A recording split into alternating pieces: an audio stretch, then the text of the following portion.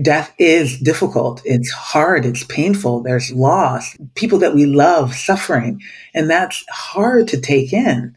Also, to think that the life that I know it one day is going to end, it's virtually impossible. The human brain isn't meant to do that at all. And so to be with that is a difficult, difficult work to do. And it holds so much promise. I think it's Joseph Campbell that said that the cave you most resist to enter holds your greatest treasure. That's where all of the juice is. It's when I'm thinking about my death. It puts my life into really clear focus. Who am I? Who have I loved? Have I loved? What have I done? That's Alua Arthur, death doula and founder of Going with Grace, an organization that supports people as they strive to answer the question, what must I do to be at peace with myself so that I may live presently and die gracefully? A self-described recovering attorney, Alua came to this work before end-of-life planning was routinely contemplated, never mind a cultural norm. Now the tide is changing. More people seem ready to confront death as a part of life, and with this change has come a swell of interest in end-of-life doulas. And employers are beginning to take note. I'm Luann Heinen, and this is the Business Group on Health podcast, conversations with experts on the most relevant health and well-being issues facing employers. Today, my guest is Alua Arthur, and we discuss the movement afoot that's transforming death from unmentionable to something that we discuss more openly and consider more carefully. We chat about what a death doula is and their transformational role in the living and dying process, why employers are beginning to cover death doulas as a part of their benefits, and what organizations need to know as they consider providing this type of support for their workforce. Almost everyone has a story about their health insurance. Today's episode is brought to you by Surest, an innovative health plan making waves in the industry for all the right reasons. Alua, welcome to the podcast. I've really been looking forward to this conversation. Thank you so much. I'm really happy to be here. Let's start out by talking about what a death doula does. Gladly. A death doula is somebody who does all of the non-medical care and support of the dying person and the family or the circle of support through the dying process. But we can be instrumental at any stage in life, really. When people are healthy, we can help them complete comprehensive end-of-life plans. When somebody knows what it is that they're going to be dying of, we can support them in creating the most ideal death for themselves under the circumstances. And after a death, we can help family members wrap up affairs of their loved one's life. So how much call do you get in America these days for healthy persons thinking about dying, wanting some support? Perhaps more than one might think. I think given the pandemic, when people really started to see what dying was looking like for a lot of people, they started thinking about, well, what happens if I get this virus today and I'm in the hospital tomorrow? Who will handle my affairs when I'm gone? And so people really started reaching out, starting to get some end-of-life planning. It was already a thing before. We had quite a few folks reaching out to get some support there, but through the pandemic, we certainly saw a big increase in it. Do you think that we're getting less uncomfortable as a culture with death? I would like to think so, but I'm also a little biased. But realizing the prevalence of conversations about death and dying in the media, this huge show, This Is Us, had an episode on preparing for the end of life. We're seeing more death themes in music and television and the news. I think people are more open to be talking about grief lately, which all says to me that we're starting to turn a corner in our ability to talk about death and dying. It's still difficult, don't get me wrong, but I think that it's starting to shift a little bit. I agree. I've seen more from the entertainment sector. I'm watching a show called New Amsterdam. There's a comedy called Dead to Me. Yeah. Yeah, that's new. Yeah, it's great. And there's a death positive movement out there too. Are you familiar with that? And you think that has legs? Absolutely. Yes, I'm really familiar with it. I like to think that this wave of death positivity that we're seeing can be attributed to Caitlin Doughty, who is a mortician, an undertaker, and an author who wrote several books around how we die and what happens to our bodies after death. And in 2013, she tweeted something about, well, we have sex positivity. Why don't we have death positivity? And that started people thinking about it that way. And for me, death positivity is less like, yay, death. And it's more like, okay, death, how are we going to be with it? As opposed to trying to push death on folks, but rather opening the space, opening the door so that people can walk through it when they're ready to talk about death and dying. It's happening. We're seeing a rise in different ways for bodies to be disposed of after death, like natural organic reduction. People are finding new opportunities and thinking through how they want their bodies honored after they die. And I attribute that to the death positive movement. Well, the U.S. Post Office has Day of the Dead forever stamps. What? Yeah. That's so cool. Day of the Dead is, a holiday when you remember loved ones and commemorate death as part of life. But maybe I have a problem. I have a whole stack of them in my drawer, and I think twice before I pull one out, and put it on a birthday card to my mom or something. Oh, you don't want to send a message? If I got one, I wouldn't think twice. Sure. But, I think it goes back to we're uncomfortable. You've called it the great human mystery. It is. It defines our life, and we're not supposed to talk about it. Shocking, isn't it?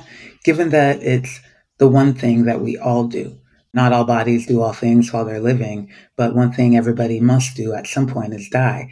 And it's shocking to me that with this only guarantee that we have in life, it's shoved in the closet like a secret. But it's the unifying factor amongst us. And even if we cannot come to recognition that one day we'll die, we're very much aware that people die. Our friends die, family members die, people die. And so when we can just acknowledge the fact, that goes a long way. Naturally, I'd love it if everybody was doing their comprehensive end of life planning long beforehand, but at least even acknowledging the fact that death occurs and that we're going to be touched by it is a nice way to begin the conversation. I mean, do you think part of it is that we're not really seeing death anymore? So much of death in America takes place in hospitals or other facilities. Isn't it true that the parlors we used to have in our homes have been rebranded? Yeah, they're now called the living room because the dying took place in the parlor back in the day. So somebody in the family would get ill and they'd be kept in the parlor. And then when they died, they'd be held in the parlor for a while. And there'd be what we now know of as a home funeral, but the only way of funeral beforehand. After the funeral industry really started to take off, about 50 years or so after the Civil War, then there was a rebrand that occurred in death and dying overall. Somebody dies at home, they're taken off. We don't see them again until they're being buried. The medical industry now, a lot of people are dying in hospitals. And so we're not seeing death as much. And when that started to occur, it was like, well, let's erase this altogether from the home. Let's make it the living room now. Living as opposed to dying, the dying room that it used to be. Most of us today don't know that at all. It's really interesting. Absolutely. I think just the history of how we've died has been interesting overall. And what's happening in the last 100 years is such a departure from that. I think part of the death positive movement is in an effort to reclaim our dying, to take care of our dying ourselves, and to be with it in the way that we used to be, in a way that feels constructive.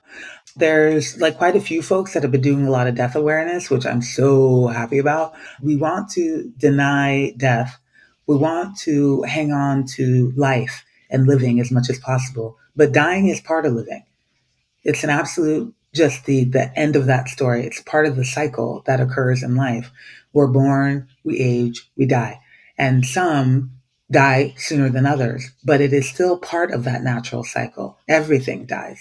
Even styrofoam will degrade over time, but everything meets its end at some point. And humans, because we're human, want to hold on to this experience and not be a part of the natural cycle. But we're nature itself. We're nature expressing itself. We will die. We must die. And it's a difficult pill to swallow that the story as I know it, my life as I know it, will one day be complete. I get so wrapped up in myself, my ego sense of self that says that this is the story, this is the way. But there's 8 billion stories that are currently co-occurring. Yeah. And then there's been 102 billion already that have occurred. I'm just going to be one. Youch. And also, wow, at the same time. I like how you said we're all the hero of our own story. And it's hard to forget that it's true for everyone. Yeah, I'm the main character. And so are you, Luann. Yeah. It's something that I don't want to gloss over. Yeah. Death is difficult. It's hard. It's painful. There's loss. People that we love suffering. And that's hard to take in. Also to think that the life that I know it one day is going to end, it's virtually impossible. The human brain isn't meant to do that at all. And so to be with that is a difficult, difficult work to do. And it holds so much promise. I think it's Joseph Campbell that said that the cave you most resist to enter holds your greatest treasure. That's where all of the juice is. It's when I'm thinking about my death. It puts my life into really clear focus. Who am I? Who have I loved? Have I loved? What have I done? What have I accomplished? What will I leave behind? What will people make of my story when it's over?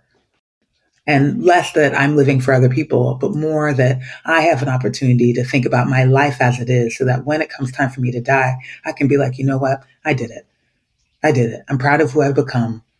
I've done the things that I wanted to do. I saw a lot of art and beauty, and I felt loved, and I loved on my niece and my nephew. I was compassionate and I was kind, and I made some people laugh. I was also sometimes a jerk, but I apologized. I apologize. If I can be with my death, then I can be with my life. Yeah, let's talk about how doulas can help make the dying experience better for the person who's dying and also for the family. Oh, absolutely. There's so many ways we can be supportive.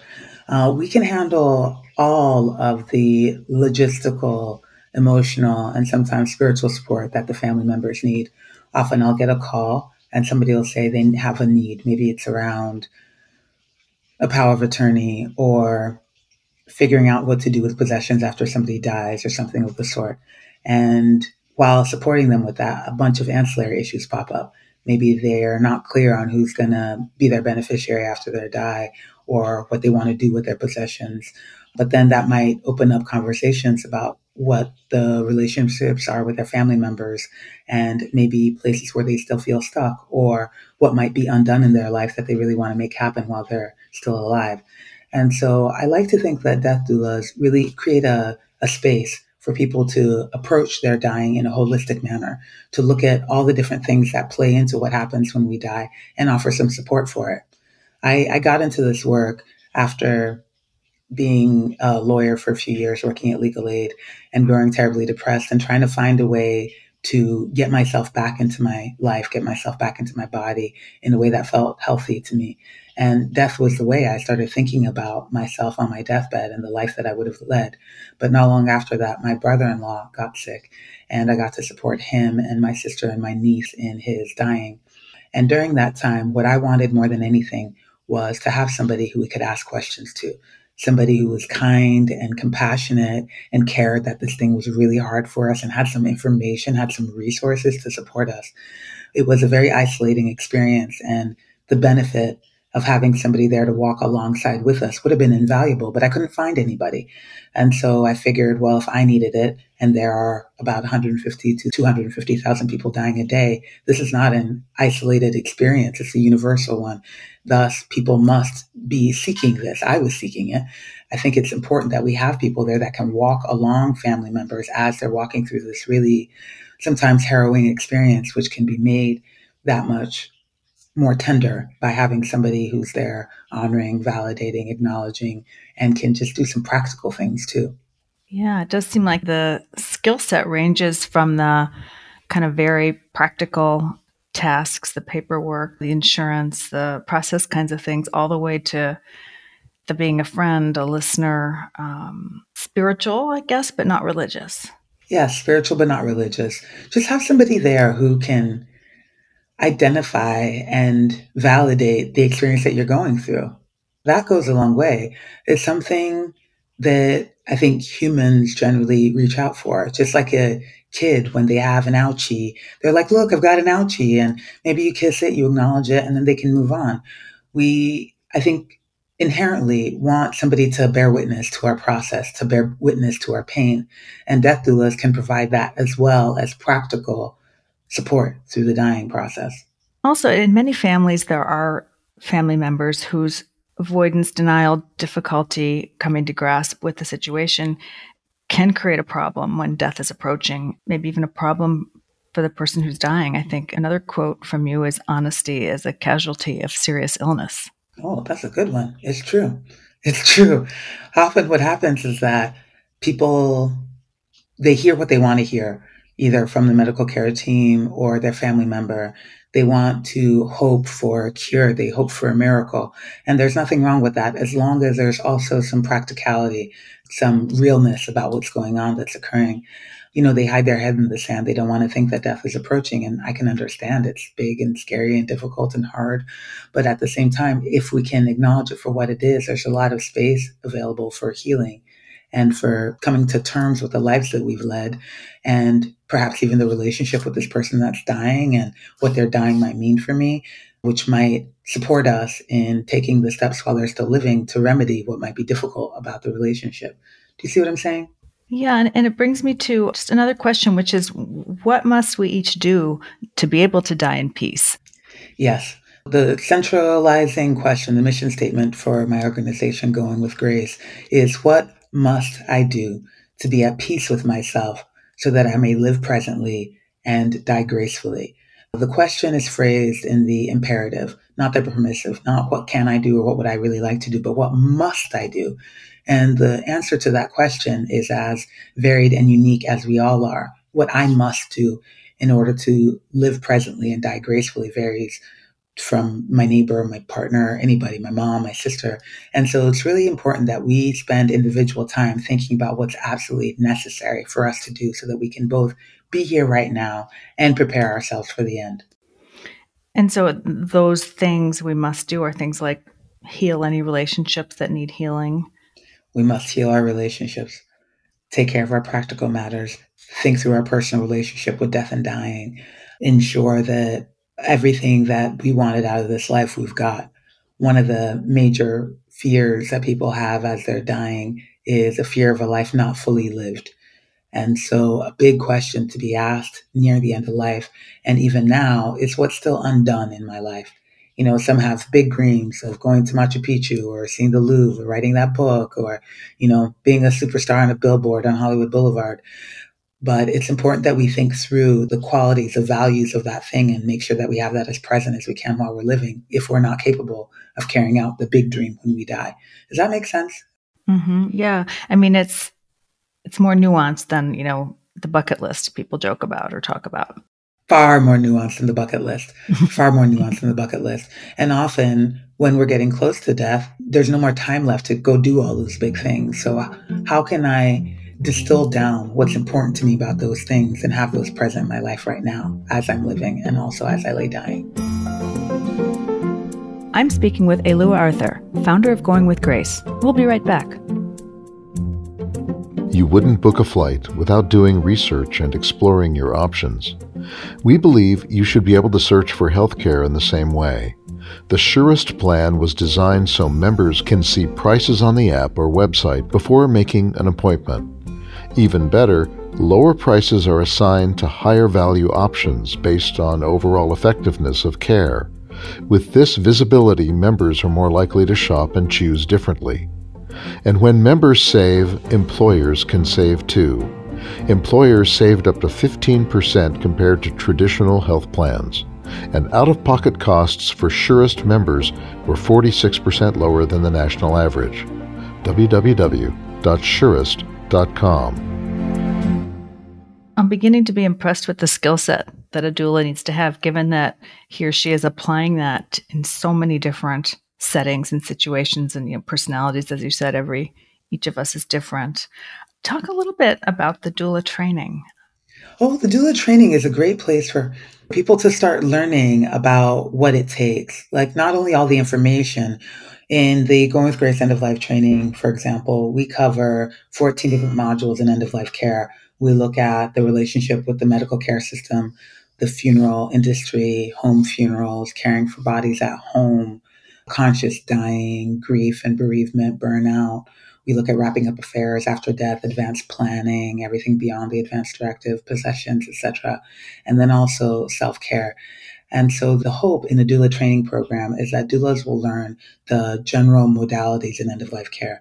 But most importantly, I'd say it allows doulas to be with their own personal relationship with death, because that's one of the indicating factors about their success or effectiveness as a doula. Because it allows us, when I can see what my fears of dying are, when I can be clearly with my relationship with my own death, it allows me to not cloud the space between myself and the person that I seek to serve. Because in that case, then I know that this fear that I have is coming up for me, and it might not be what this person's fear is. so I can make space to hear theirs and respond to it appropriately. It also requires us to really beef up on our listening skills. We talk a lot, we listen a lot with our ears, but it's wildly important that we also listen to what's not being said, that we listen to the context from which the person is speaking from, that we hear the nuance and the things that they're sharing so that we can fill those needs as expressed and the ones that aren't yet expressed because they haven't been articulated. As you said before, give space. Give space, give a lot of space. I've mentioned this before, but the time of dying is such a ripe time. It's so tender, and so much comes up during that time. And so it's also really important that doulas are able to hold a space, acknowledge what's happening in that room, be comfortable in emotional depth, be able to be with anger and sadness and grief and even sometimes joy and laughter when it seems inappropriate, but to honor and hold the uniqueness of the human experience for what it is and not what we think it should be or what society dictates or etc. Just to be human, to allow people to be human when they are, and they feel very human when they're dying. And what do you think are the essential qualities that death doulas should possess to be really engaged in active listening and not judging and not showing their own cards or fear? What else might get in the way? I think that it takes a lot of awareness of your stuff, for starters. Because if I know that one of my fears of dying is I don't want to die before my book is done, for example, I feel like I still have some work that needs to be accomplished. If I'm sitting across somebody who has been a creative their whole lives and still has works of art that they want to put out or something, I'm going to think, oh no, maybe they're worried about dying before their work is complete. But that's mine. Maybe they're saying that they're going to miss their kids the most, or they're really worried about this relationship. So I have to constantly be thinking about what mine are so that I don't cloud the space. Part of the work is to become as clear a channel as possible. That doesn't mean that I don't have my own stuff at all. I got plenty of it to spare. Okay. I got a lot of stuff because I'm human, like we all are. But if we can walk into the door, treat each death like it's the very first one, and stay really curious, stay very, very curious about this person in front of me, it allows space for their stuff to come up naturally. And if I'm paying attention to mine, I can hear the difference in what they're sharing from mine. It does require a bit of aptitude, but I also think that it's a very basic human thing that we all know how to do. We all know how to do it. It's just we get in our own way. We make things about ourselves when they're not. When somebody's in pain, we want them to get out of pain. And so we fill the space. We say things, we say platitudes that don't mean anything to anybody or can be harmful, like she's in a better place, when that might not be the reality, the truth of the person sitting in front of us, because we want to make it better for them somehow. It points to our inadequacy. I feel inadequate in the face of this loss. And so let me say something that I think is going to make you feel better so that I don't have to sit with the fact that you feel bad, but I can just sit with that. I can feel powerless over somebody else's pain, but I have to be aware that it's my stuff that says, I don't want you to feel bad anymore. And so I'm going to fix it for you. We can't fix it. There's no fixing pain. There's no fixing grief. There's no fixing death. There's no fixing loss. And my work is to be with the hugeness of it, the difficulty of it as best as I can. We know how to do it. We know how to do it. We just got to practice a lot. For a doula to allow space for the dying person to share and not project her own issues and concerns, does that mean she needs to overcome her own fear of death? And is that even possible? Well, I think it's also important that we don't think of overcoming it necessarily, but rather just being present to it. Overcoming a fear of death, overcoming our discomfort with death is a really high bar. And so the best that we can do is to be present with what is, to be present with what's coming up for me. Because when I can bring conscious awareness to it, I can own it. I don't have to put it on somebody else. The first step is not thinking of overcoming it, but rather acknowledging it, continuing to acknowledge it. And that creates space for me to put it down when I'm in the presence of somebody else. Are there particular equity challenges we should know about related to the dying process? A lot of them. Even though it's a unifying experience, the way that we die is largely dictated by how we live. And just thinking about the fact that there is societal inequity that exists in life, it naturally carries through into death.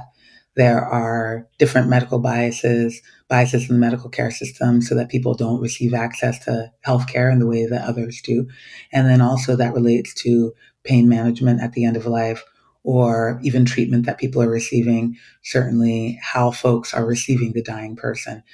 Since the doula's role is to support and empower those that are dying, what we can do is also honor the unique lived experience of each individual. That means looking at their unique intersections of identities, which means that some identities which may not be highlighted or accepted in the larger society.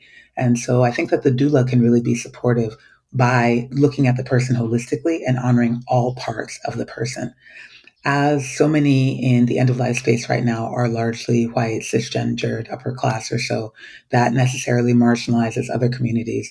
And so it's important that those of us that are in this work are doing our best to make sure that everybody who needs access to care can have it regardless of ability to pay. Because right now it's also self-pay. People got to pay for it out of pocket. I'm hoping that changes soon as more employers start to think about ways that they can support their employees so that everybody can have access to quality end of life care. Can death doulas attend a patient in a hospital or other facility the way a birth doula can? Absolutely. Death doulas can do our work anywhere the client is.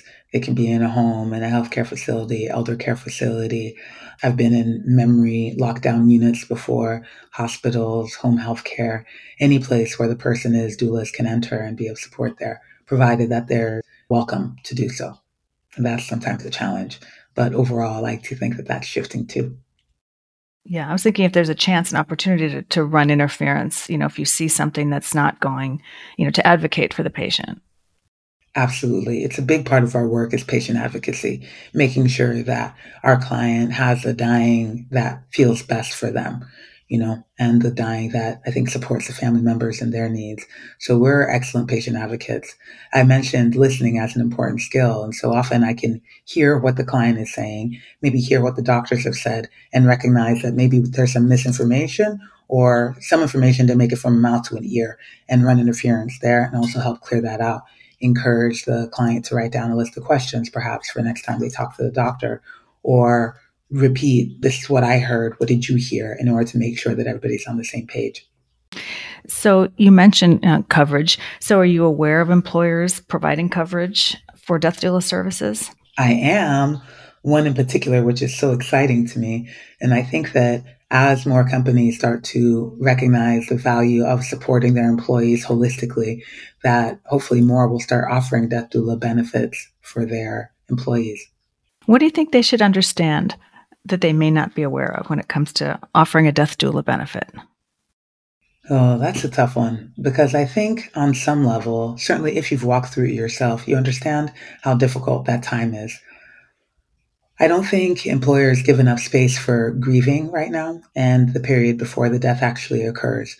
I would love it if employers could offer people the financial support so that they don't have to think about how they're going to pay for this care that they might need.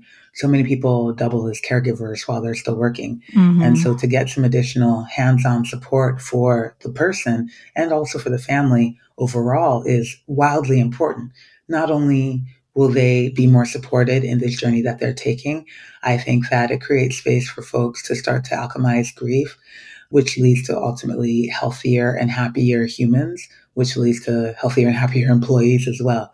The benefit is universal.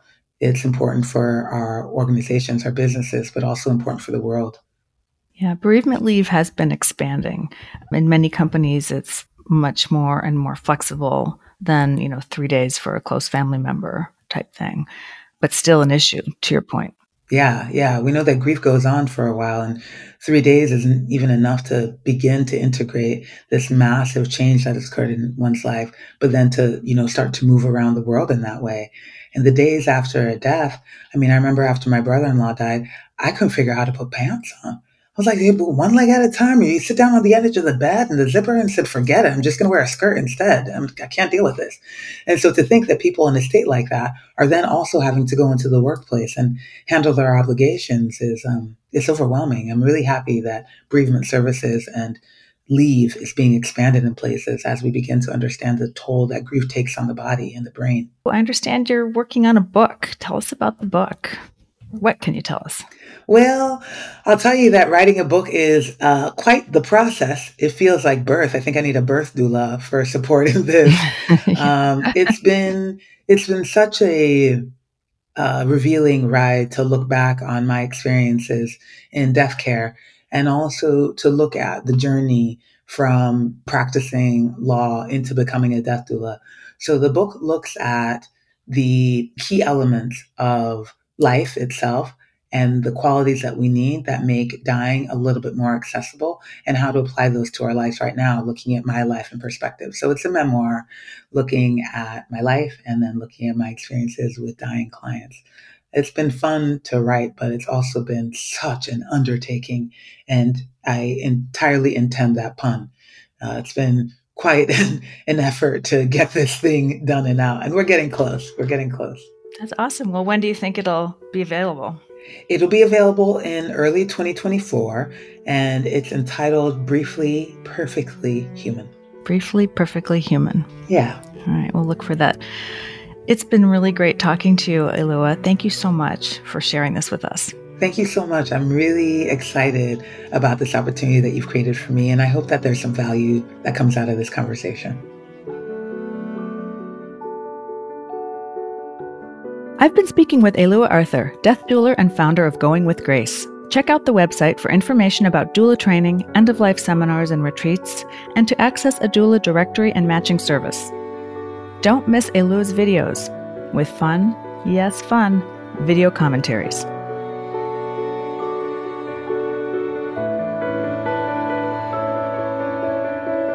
I'm Luann Heinen, and this podcast is produced by Business Group on Health with Connected Social Media. We hope you liked the conversation and will be inspired to rate us and leave a review.